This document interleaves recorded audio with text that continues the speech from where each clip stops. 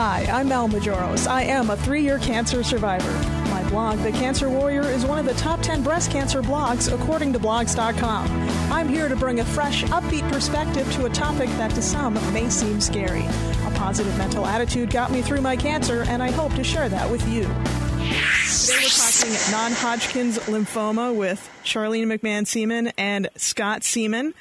How are you today, everyone? We're doing well. How are you, Mel? We're doing fine. How are you doing? Awesome. So Scott is the cancer survivor, 12 years of non-Hodgkin's lymphoma. Just tell me a little bit about how you found out, and we'll go from there. Well, we were going to Disney World, not because we won the Super Bowl, but because my wife is a Disney nut. And I had feeling a little bit weird for a couple of days before, some uneasiness and heaviness in my chest. It wasn't the excitement from going to Disney World? No, and in fact, Charlene thought I was just complaining to try and get out of the trip so I can keep working. But before we went, she said, you got to get checked out, and went to an emergency room. Ultimately, they thought it was a heart attack, but they, because of the pressure on my chest, but they took an x-ray, saw tumors the size of baseballs in my chest, and my adventure started. And we didn't get to Disneyland for several months. Oh. Yeah, Disney World, yeah. Way to go, Scott. Instead, he wound up in the hospital. So. Oh. So what, do they stage lymphoma or non-Hodgkin's lymphoma, I should say? They do, and I was stage 3. Oh, wow. So I went through surgery. I had it was pretty invasive by the time we found it. It was heading into my heart, so I had surgery, followed by chemotherapy, then radiation. And then they found out I was a lawyer, so they tried electrocution. Not a lobotomy? They wouldn't try that with the lawyer? No, nothing was there to detect it on that kit. So did that cure you, as they say? I don't know if I want to use that word, but did that get rid of your cancer and that you were cancer-free? You haven't had any recurrences since then? That's right. It's been over 12 years, and I've been cancer-free. Excellent. So then, within that 12 years, when did you start your advocacy? Right away, or did you just kind of... Right away, and it wasn't me. I wanted really no part of it because I'm a lawyer, so the idea of helping other people never really even occurred to me. Right, that's exact opposite of how you lawyers think, isn't it? Yeah, and so my wife said, no. I said, honey, we can't speak the word cancer anymore. And she said, we're going to speak the word, and we're going to get out there and make sure that other people don't go through what you went through. And so awesome. She's dragged me kicking and screaming into the advocacy, fundraising, and cancer awareness world, and she's helped a lot of people along the way. So, Charlene, let's get to you. I know that you both founded the Chicago Blood Cancer Foundation. Tell me more about that and when that started. Well, we started that about a year ago, and we basically, after Scott was diagnosed, like you said, I just felt like we needed to help somebody else who was going through this because we went through the horrible things. So, I did kind of a letter-writing campaign fundraiser to just friends and raised about, $10,000. And, we gave it to the hospital. And then we were working with this one organization, and we got into doing a lot of stuff. We started a chapter, started a 5K walk. We did galas and raised over $3 million in Chicago and did educational things. And I like how you just say that very blasé. Oh, we just raised about $3 million. Help of a lot of with the help of a lot of people. Yes, of course. Yeah, but we just decided to do our own thing because we wanted to make sure the money was going because we volunteer. This is all volunteer for us. We get nothing from this. Matter of fact, we put some of our money into it. So we wanted to make sure everything was going through to the actual research. And so we kind of decided to work with a lot of Chicago hospitals that were universities for research funding and stuff. So we want to make sure, and we kind of know where the funding's going, and we actually pick hospitals that we can work with and partner with on trying to get the research for new treatments or cures. We're looking for cures. So It's kind of like a heartstring for us. So in the meantime, just for your listeners, if they're interested, it's ChicagoBloodCancer.org is where they can reach us. Awesome. And, thank you. We've got some information. We do, a little bit of a radio thing on the Internet where we have information about all types of cancer on our radio show. Oh, excellent. Which we call Battling and Beating Cancer, and then we do a TV show in Chicago by the same title that focuses on blood cancer, and we wrote a book called Battling and Beating Cancer. And when you get old, if you keep everything the same title, there's less for you to forget. We do that a lot. We just keep the same name on everything. Yeah, do you just have to remember to re-register with GoDaddy? And Exactly. then, if someone else takes it the next day, then you're kind of screwed there, right? Yeah, well, we're not with GoDaddy, so we're... Well, you know what I'm saying. Yeah, we're with, so we keep one name, it's easy that way, so, because like you said, we're getting older, we forget, so... So, I'm just surprised at how much you do, because I didn't know that you did the TV show as well. Well, We do, and you can even watch, and your listeners can see how ugly I am and how... I'm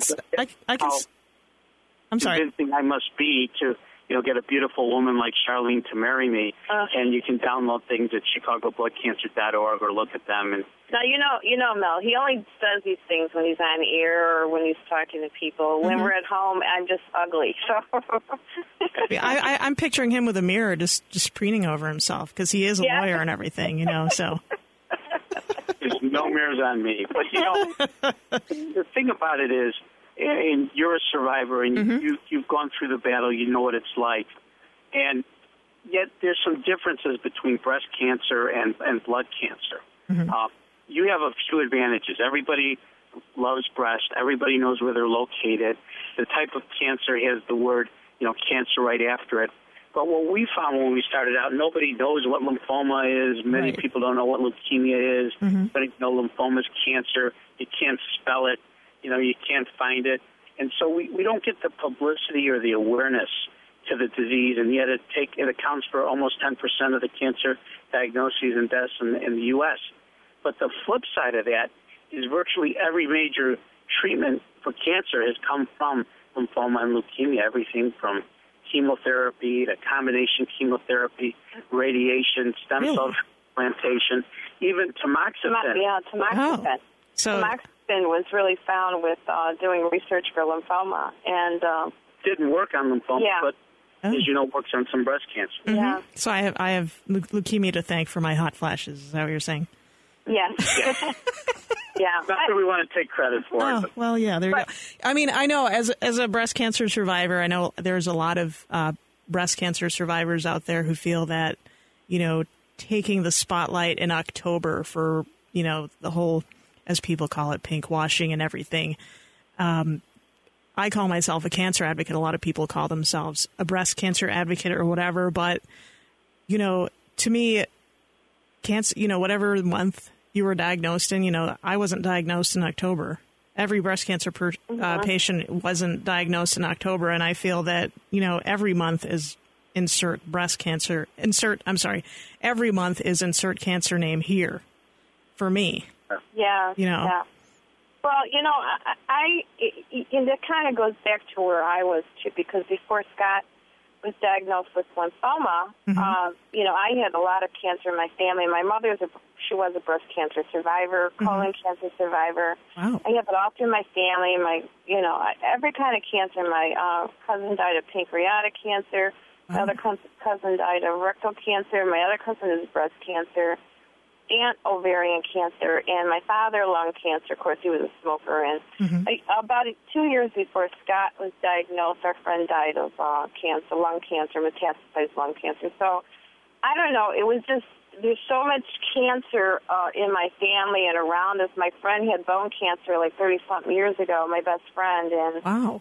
I don't know. It was kind of like when Scott got lymphoma. It was just like, all right, I've had it. I'm done with this. Exactly. I said, you're not taking my husband, too. I just got kind of mad, and so I guess we do stuff with blood cancer because I kind of picked a cancer. Let's just do blood cancer because it was kind of like my wit's end. But, right. I mean, we are an advocate, too, like you say, it's like all cancers because, exactly. I'm not putting you down. I'm just saying, there's a lot, like you were saying, breast cancer, there's a lot of awareness for that because breasts are sexy. But you know what? If you don't have the blood to pump to the breasts and everywhere, then where are you going to be? Nowhere. Right, exactly, yeah. The point is, like you say, it is all cancer. Yeah. Mm-hmm. They're different diseases, but there's a lot of synergy. The research in one area helps another area. Yeah, exactly. Yeah. And that's what we find too, because you'll see that they do different research. I mean, they cross chemotherapies all the time. So right. It's even when there's research in one area, it can help. Maybe it won't help that cancer, but it helps another cancer. So and I think it's just starting to get to the point where researchers and technicians and everything are finally saying, "Oh, well, maybe we can all help each other." Because I think I talked to you probably know Matt Zachary of StupidCancer.com. We had talked about something during an empowerment rally. It's like they all think of the body as pieces, and they need to start thinking of it as a whole. And it's two sort of polar things, because on the one hand, you have to think of everything as holistic, and on the other hand, the more and more we learn about the microbiology of cancer, the more it is that, every cancer is different. Right. And, so for lymphoma, when I started dealing with it 12 years ago, we used to say there's a couple dozen types of non-Hodgkin's. Now, there's more than 60 types. Wow. And, within that, almost every cancer is different, and we're getting to the personalized age of treatment where, they're going to run chemos and other treatments by your particular cancer to see what responds the best. Yeah. I mean, we've been interviewing a lot of doctors, and there's a lot of things on the horizon and now I've even read recently that they're working on a blood test that will determine if you have cancer cells in your body. So, right. and some of the doctors have said they're getting more into specializing cancer treatment with genetics, your genes and everything. So, I mean, there's a lot of stuff on the horizon. That's why we need the research. And that's why these researchers and doctors, they need to work together. And I think you're correct with that. They are starting to work together finally after so many years of trying to just do their own research and be specific.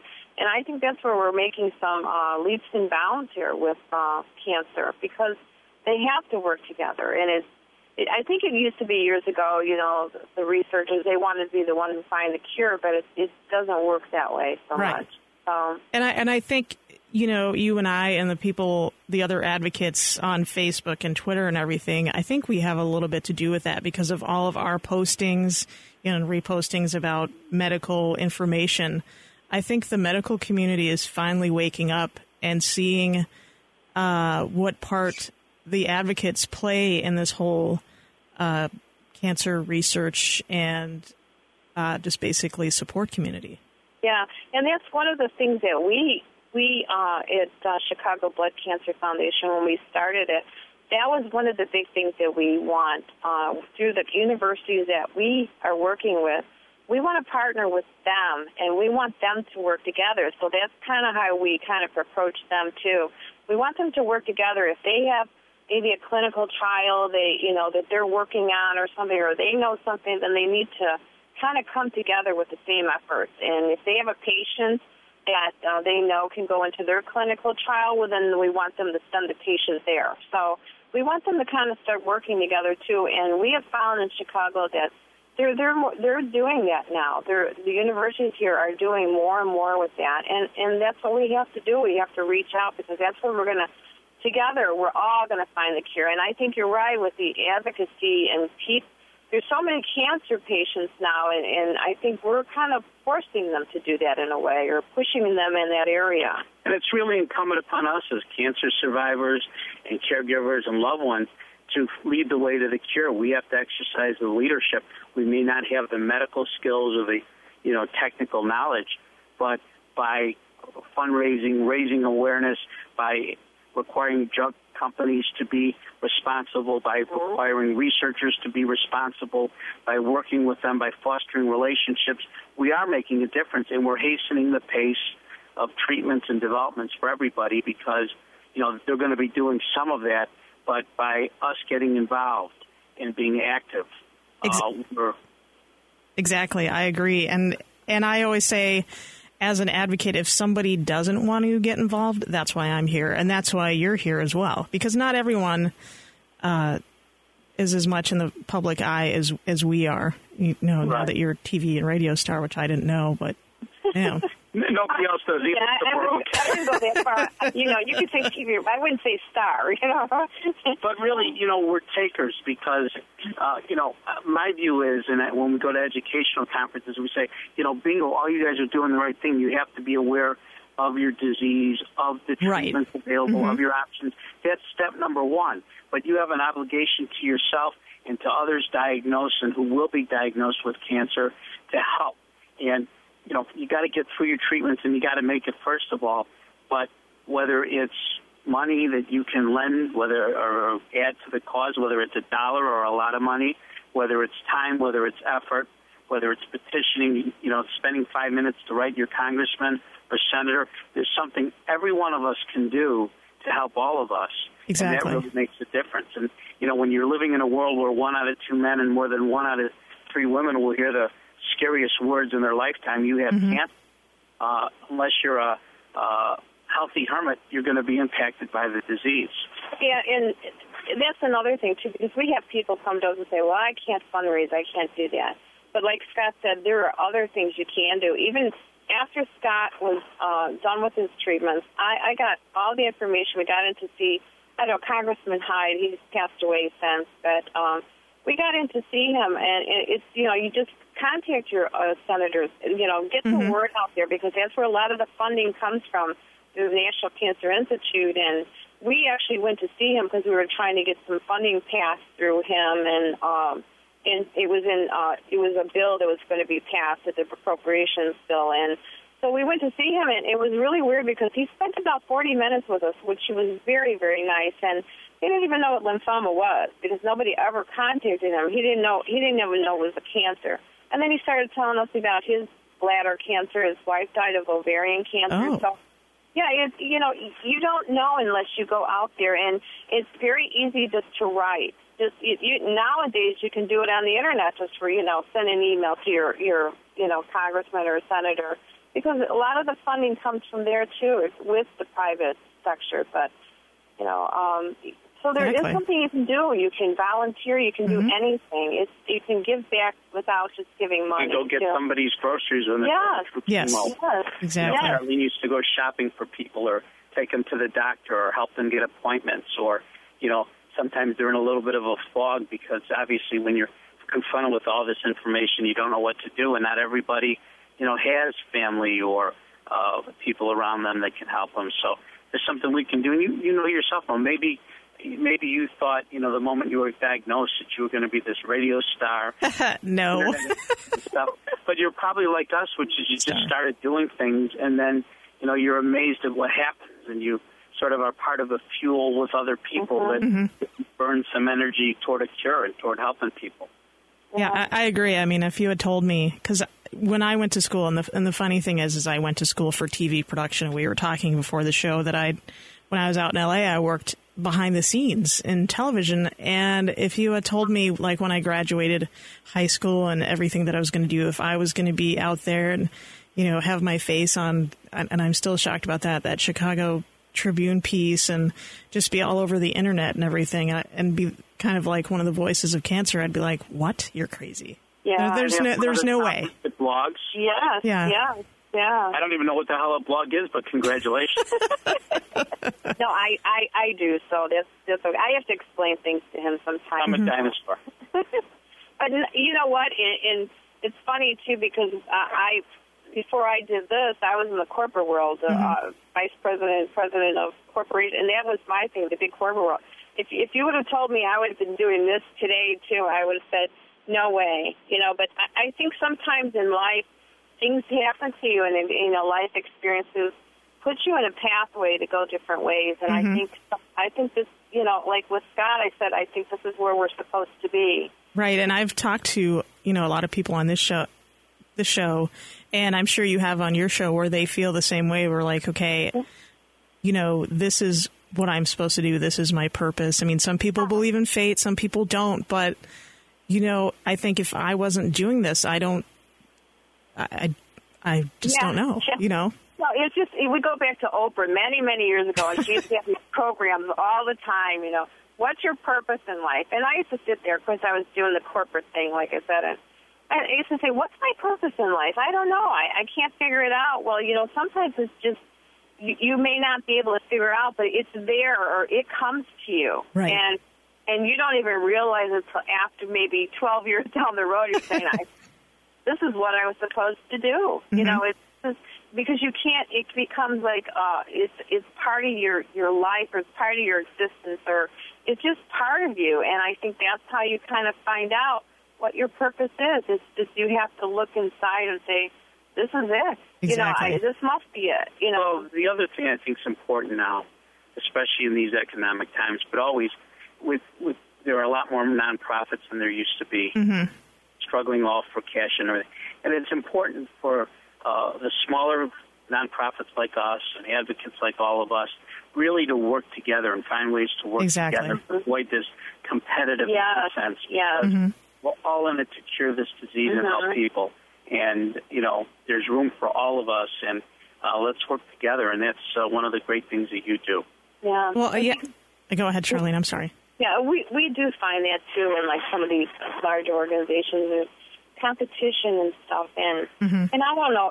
To us, it's like we reach out to organizations, and we want to work with them. We want to, you know, do fundraisers. We want to do educational things with them because, like Scott, Scott and I are not in here to make dollars or anything, and that's one of the things too is because I think when you find your purpose, it is a part of you. It's like in your heart or something, right? And it's you know, you want to reach out, and you want to.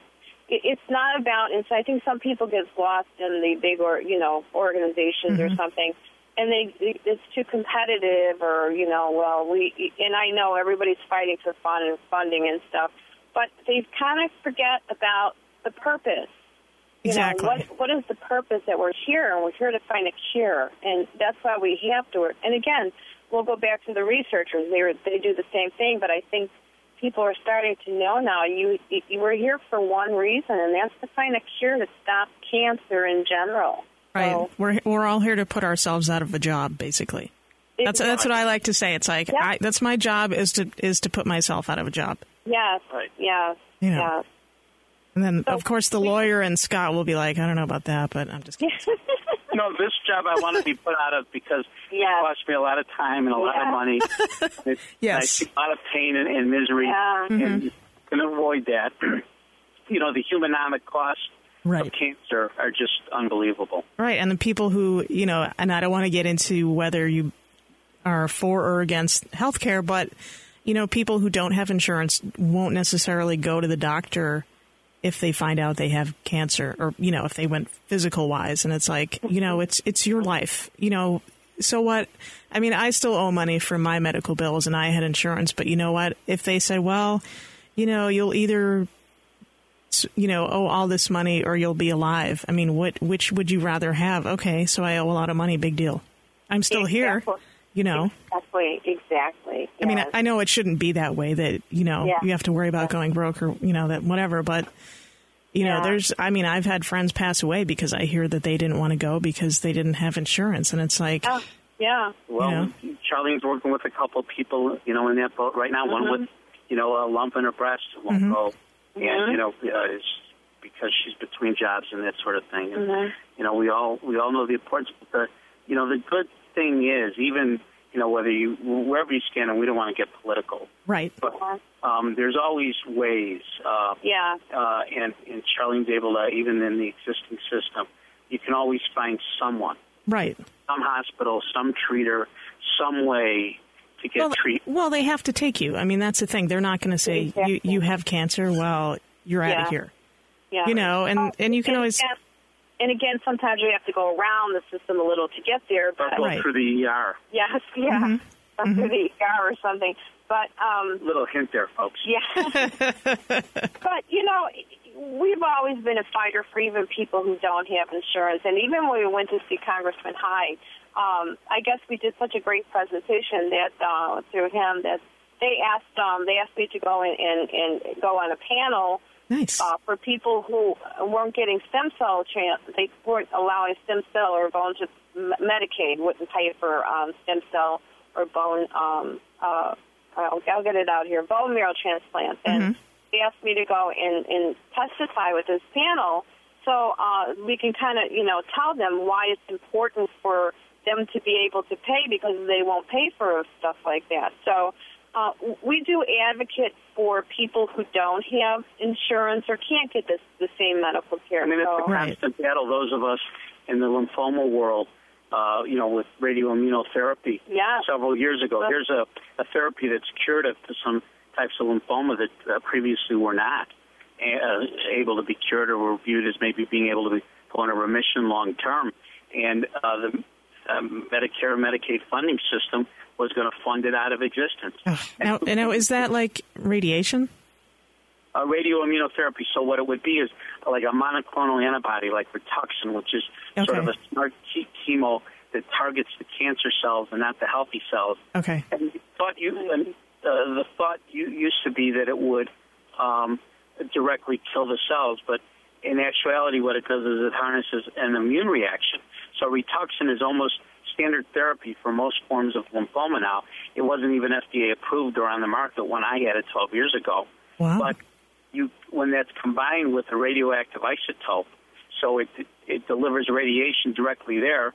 So not only do you harness an immune reaction, but you also deliver radiation right there to zonk the cancer, and that's been an effective treatment for follicular lymphomas, and which there is no cure for. So. Right. Well, now some of us believe that in some cases it is curative. Yeah, because there's people who would not be here if they didn't have it. And again, the drug companies are trying to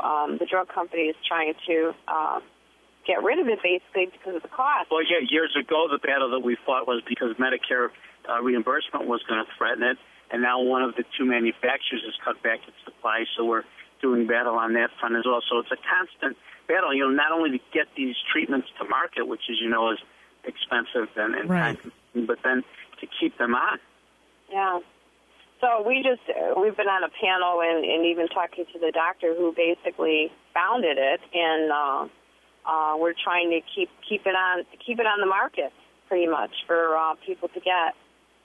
It's sad when you have to be on a panel to tell people, well, this will save lives. Well, it's not. I don't know if that's really cost effective. Oh, yeah, and the thing is, we know so many people that have. As a matter of fact, that woman I was telling you about, the one who did pass away, she got an infection.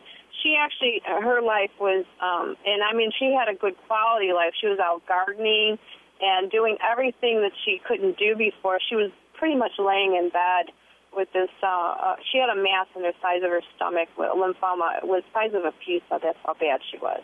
Wow. And she was pretty sick. And she got into this radioimmunotherapy, and she got into the treatment, and it gave her another 2 years quality life of her life. And she would say to me, Charlene, I just sit and wait for something to fall because I'm feeling so good and everything's so good. And unfortunately, it didn't last for her, but it does last. You have other patients out 12 years, 13 12 years, and they're living their normal life. So I mean, it is.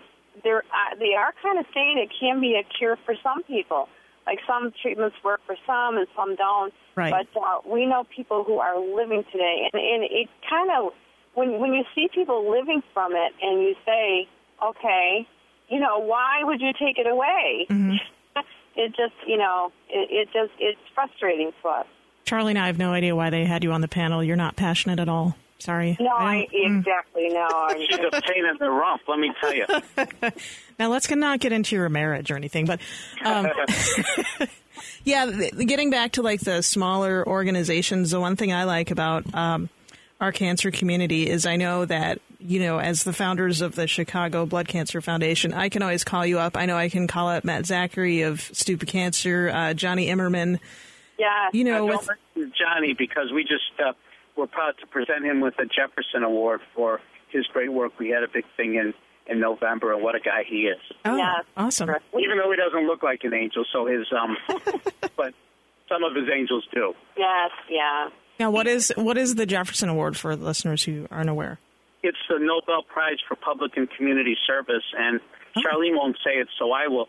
She actually won a Jefferson Award in 2008 for her cancer work. Nice. And the guy who founded the Jefferson Awards with Jackie Kennedy Onassis and Senator Taft fell in love with her and put her on the National Board of Selectors. And so the idea is to recognize people who are doing good things, both locally and nationally, without the expectation of credit, not just for recognition, but also to encourage others to get involved, because it's really people in our country volunteering and believing that one person can make a difference that's made our country great. Exactly. And if you go, you can catch what we do too at JeffersonAwards.org. So JeffersonAwards.org, ChicagoBloodCancer.org, or CharleneandScott.org. Really? Yeah, we started with our own website because we started putting things on there, and then of course we co-founded the Chicago Blood Cancer, so we have that website too. So I'll tell you one thing, Mel, it's really hard to keep up with the website stuff. Isn't it hard updating all the time? It's just it's time consuming. It is, and I have somebody who actually did my website for free, and I'm like, okay, I gotta be able to get on there, which was just totally amazing of them. I'd help them with some PR work, and they're like, oh, I see your, I just had like a GoDaddy parked site. I don't, I can do Facebook, like I can tell you how to do that, but when it comes to a website, I'm like, I don't want to be on the phone with these people, because those folks did a nice job. Your website looked well. I appreciate that, and when they said they were going to do it, I just figured, well, they'll just do something kind of small and it'll be whatever. And then when I saw it, I literally almost started to cry because I was just so amazed.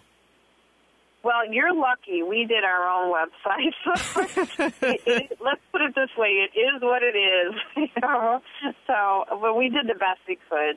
So, you did a good job.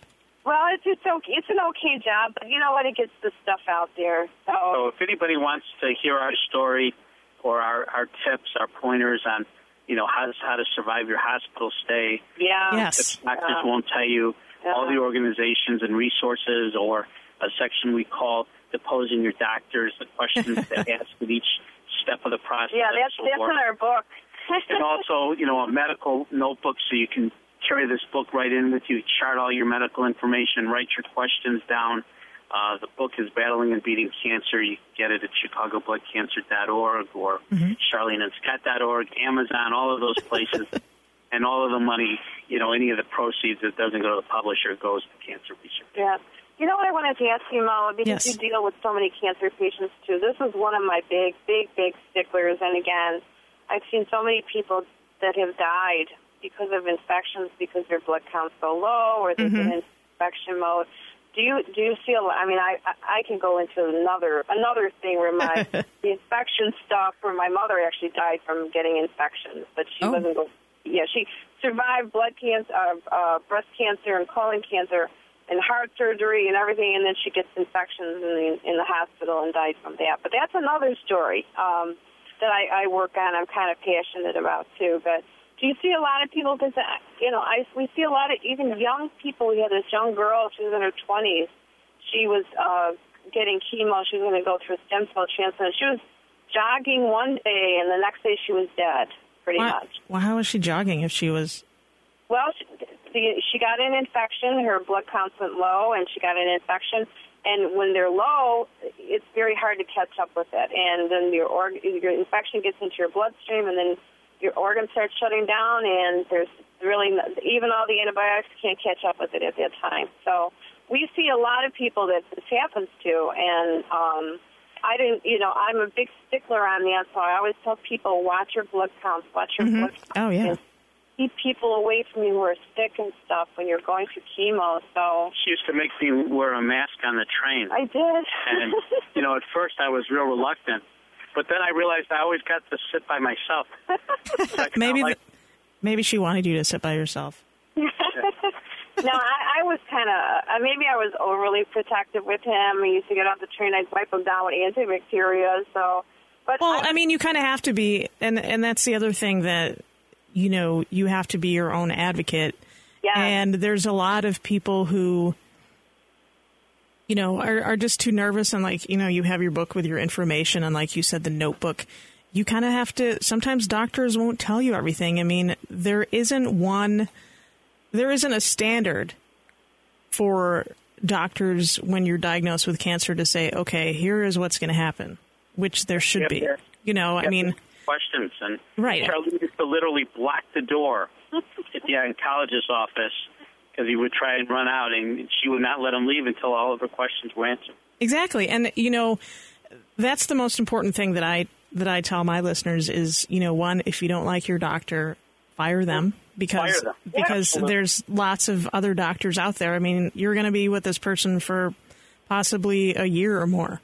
You know, is this someone, you know, if they have no personality, and if, you know, as you know, I have a pretty wacky sense of humor, so my doctors surprisingly dealt with me pretty well.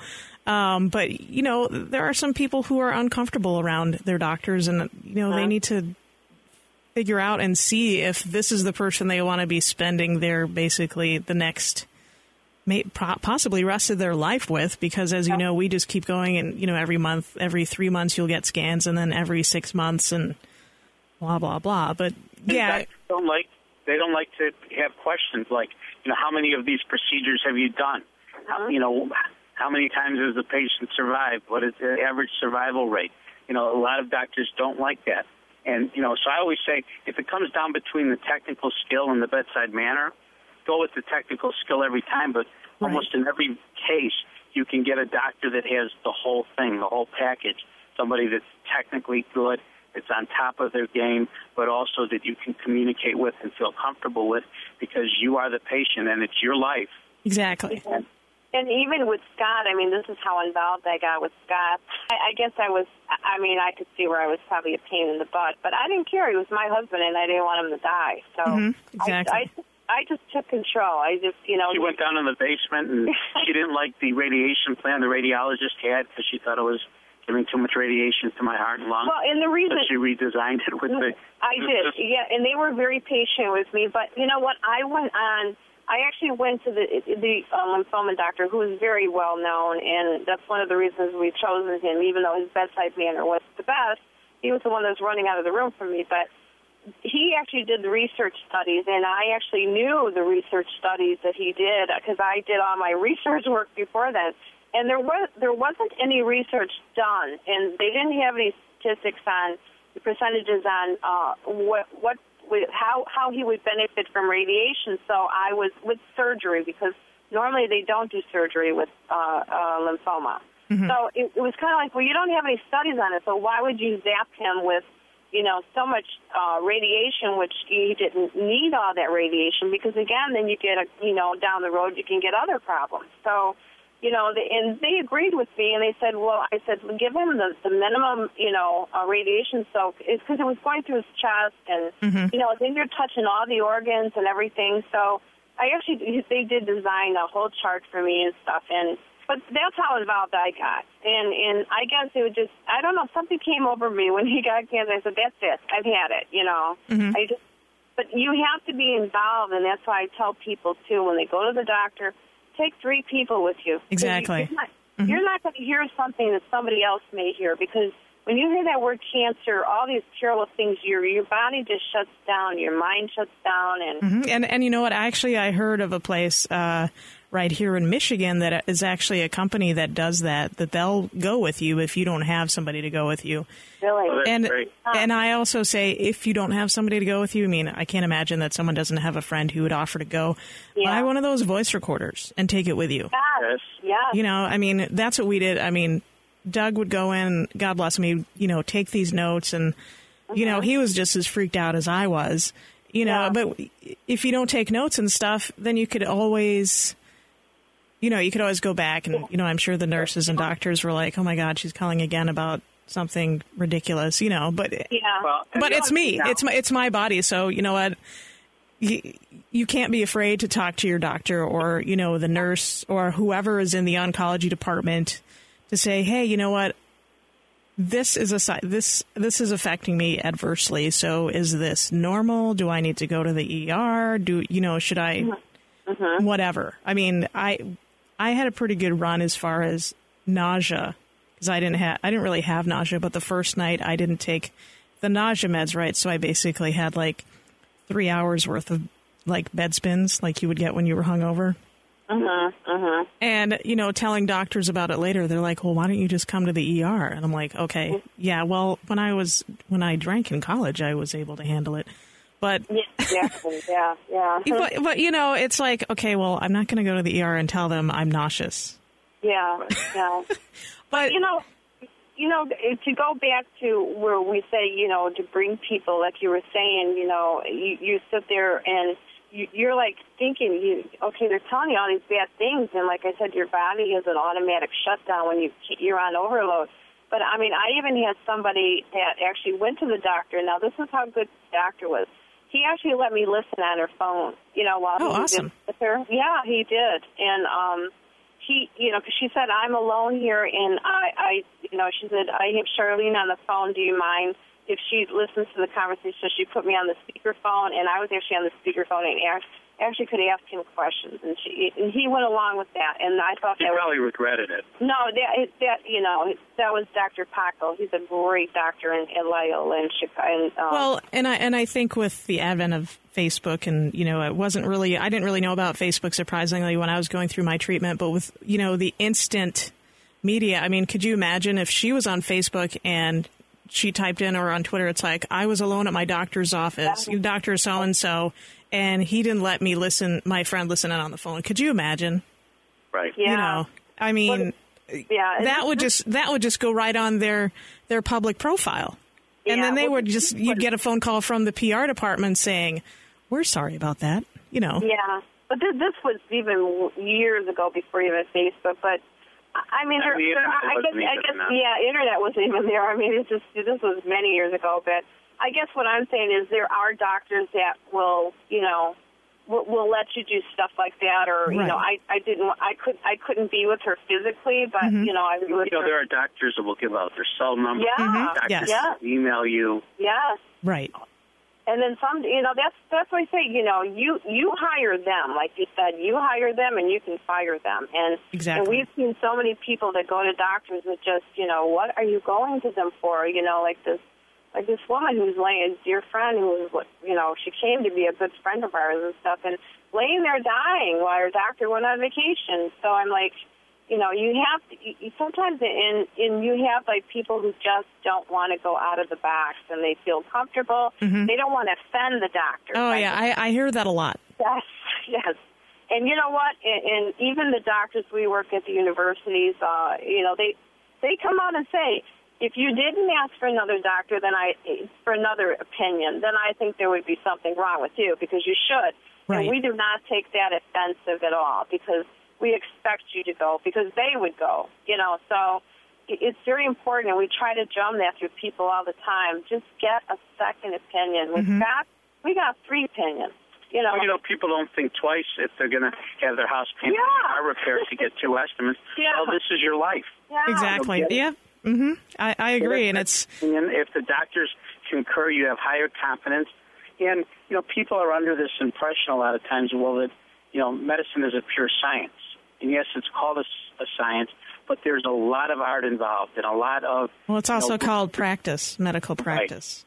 Right. Mm-hmm. And so, there's different options, different approaches. Some people more conservative, some willing to be more aggressive in treatment. So you need to take all that in account. And there's so much information out there, on the internet and elsewhere, which is mostly a good thing, but it's also, there's unreliable information, and there's information you can look at the internet and, diagnose yourself with 10 things that can tell you. You have to sort of filter it and evaluate it. Dr. WebMD, exactly. Yeah, and that's... And listen to Mel's show. Oh, flattery will get you everywhere, Scott. That's how he got me. That's how I operate. Yeah. That's how he got me to marry him. So he flattered me, then after we married, that's it. He kind of wore you down then? Yeah, he sizzled out, yeah. So. Yeah, and I think, with your guys' your radio show and your book and your foundation and what I do, and like we were talking about Johnny Immerman and Matt Zachary, I think we're finally getting to the point where a lot of hospitals and doctors are opening their eyes about, oh, well, maybe we need like a standard I think there needs to be a standard for the entire country as far as like what we were just talking about. You know, okay, this is what we need to tell cancer patients when they first get diagnosed. And here's a thing on survivorship, because that really wasn't covered when I went through. Yeah. Right. Yeah. It was, the doctors, God bless them, but once you're done with, you're never really done with cancer, let's be honest. Mm-hmm. But once you're done with treatment, it's not over. I've written about like my depression and everything, and people say, well, how can you have a positive mental attitude and still be depressed? It's like, well, you can. It's very bizarre, and unless you have been, it really doesn't make any sense. But that's by the way, that's a myth. The what? Positive mental attitude. It's wonderful if you can have it, honestly, but I didn't have it. I was convinced I was going to die. Oh God, yes. But I still made it through without a positive mental attitude because that's not a myth. Just Charlene. But also, what's more important than a positive mental attitude is the will to live. Mm-hmm. Yeah. And see, with him, he just said, "I'm not doing this. I'm not doing that. I'm just dying." I said, "No. You will do this, and you will do that. If the cancer doesn't kill you, I will." So, it's the less of two evils here. So I think he decided, well, I'd rather have the wrath of, not dealing with Charlene. So, but well, yeah, I talk about having a positive mental attitude, but some people don't. But that's okay. It worked for me. Right. But you know what? I know it's not going to cure me of. I don't like that to use that word because there is no cure for cancer. But it's not going to make me cancer free. But why do I want to go through life in a crappy mood all the time? Exactly. Yeah. It might work for Scott, but not for me. That's all I'm saying. Yeah. Well, you know what? But I think there are cures for cancer. I think we're seeing it all the time. Yeah. I consider myself cured. They do. Can it always come back? Yes. Yeah. But they do say, and doctors are starting to say more now, like cures. And they did say, after so much years with Scott's cancer, they consider it a cure. The type of cancer he has, the type of lymphoma. Right. Because there are types that are not. You can only put them in remission, and they come back. They're going to come back eventually, but it just depends on how long. So. Right. But and I think another thing too, Chris, I'm talking about the caregiver side, and I did write a big chapter in the book too about caregivers, because with Scott, he was he was scared, he was down, and I think somebody. It's always nice when somebody's there for you, because, and it was hard for me too, and that's why I kind of go with caregivers too and try to help them out too, because they're going through a lot, too, and it's kind of like, you try to do everything for the patient, but you're not doing for yourself. And I never cried in front of him because I didn't want him to know how scared I was, because I would go at bed at night and think, he's going to die. What am I going to do? He's going to die. I had no control over it either. Right. And, I used to go into my closet and cry because I didn't want him to hear. So there has to be, support for caregivers, too. Oh, I agree. I don't know how Doug put up with me for... Yeah. or how he still does, honestly. Because, like I said, it's... As you know, you're never rid of cancer. No, it's a part of you. Mm-hmm. It kind of, and there are people who just have cancer and they walk away and that's it. And because they can't... But I don't know. But most of us, every time you get a stomachache or pain, something, it's just... There's always that little thing in the back of your mind saying, uh-oh. Exactly. Anxiety. I know when you go to the doctor. Mm-hmm. Yeah. So, but, can you tell we're a little passionate here, Mel? Not at all. No. No, like I said, I'm really surprised they put you on that board to begin with. No, it's funny, when we were doing a walk one time, and I called, it was Steve Cochran in Chicago. He did a radio program, and I was just going on there to kind of plug our walk and stuff, and I got on the phone with him on the show and stuff, and I just went on and on about cancer, lymphoma and stuff, and then he goes, I just kind of took over he got off. When he got off of me, he said on there, he goes, "Gee, you think she's a little passionate? She just took over my radio show." So yeah, I think it is. It's a heart thing, It's in your heart, Exactly. It becomes a part of you, your daily living. You know, it does. It's like, and you find yourself talking to cancer patients all the time. You find yourself helping them. Mm-hmm. It's just, you can't, I don't know, you can't walk away from it, I guess, you know. So, for any of you, wherever you might be in the world, on September 18th, yes. Wait, before you say that's my anniversary when I was diagnosed, or, you know. But thank you for having the bike race on there. Go ahead. And as I said, you know, it was, I think, an appropriate tribute to you. Yes. But it's the second annual Out for Blood bike ride, and we'll post information in a couple of months on our website. But, again, all the money people raise will go to cancer research.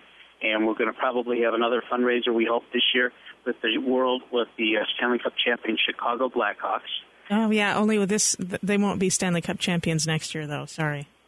Well, we'll have to wait and see. You know, I know the first half of the season it was a little slow, but that's because they had about 8 or 9 different changes in their lineup. But they'll be there.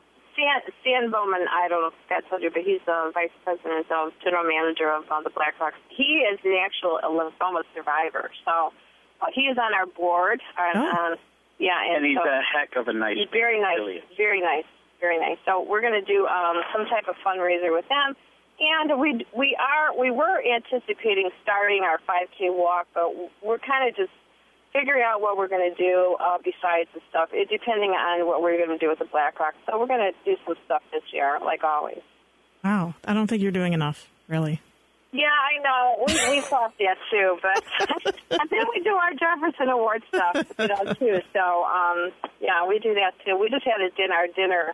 We have a dinner every year in Chicago with them, and we have our dinner gala in Washington. So we do a lot with them, too.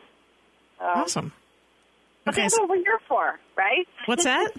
That's what we're here for. Exactly. We're here to serve. We're here to serve. So tell me your multiple websites again for our listeners. Oh, I don't know. Maybe ChicagoBloodCancer.org. We also, of course, have a Facebook group and a Facebook cause page. CharleneandScott.org. You can always find us on Facebook too, Charlene McMahon. I do a lot of. We announce a lot of our cancer stuff on Facebook too. So yes, it's that, and then we have our own website, which we're trying to keep up with it, but I'm really behind on it too. So. And I think our phone number is 888-792-9992. Yes. And you can get your fantastic book, Battling and Beating Cancer, the Cancer Survival book, on there, as well as. Yeah, it's on our website. Did you really read it? I've looked through it. I haven't had time to read. When do I have time to read things, Scott? I don't know, but we urge everybody to buy it because it's a great cure for insomnia.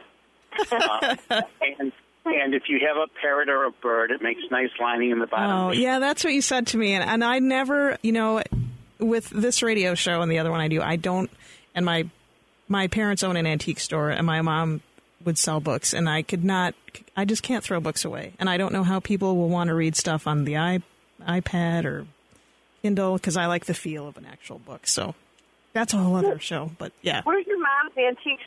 Not that we're going off the subject. Where's her antique shop at? In New Hampshire.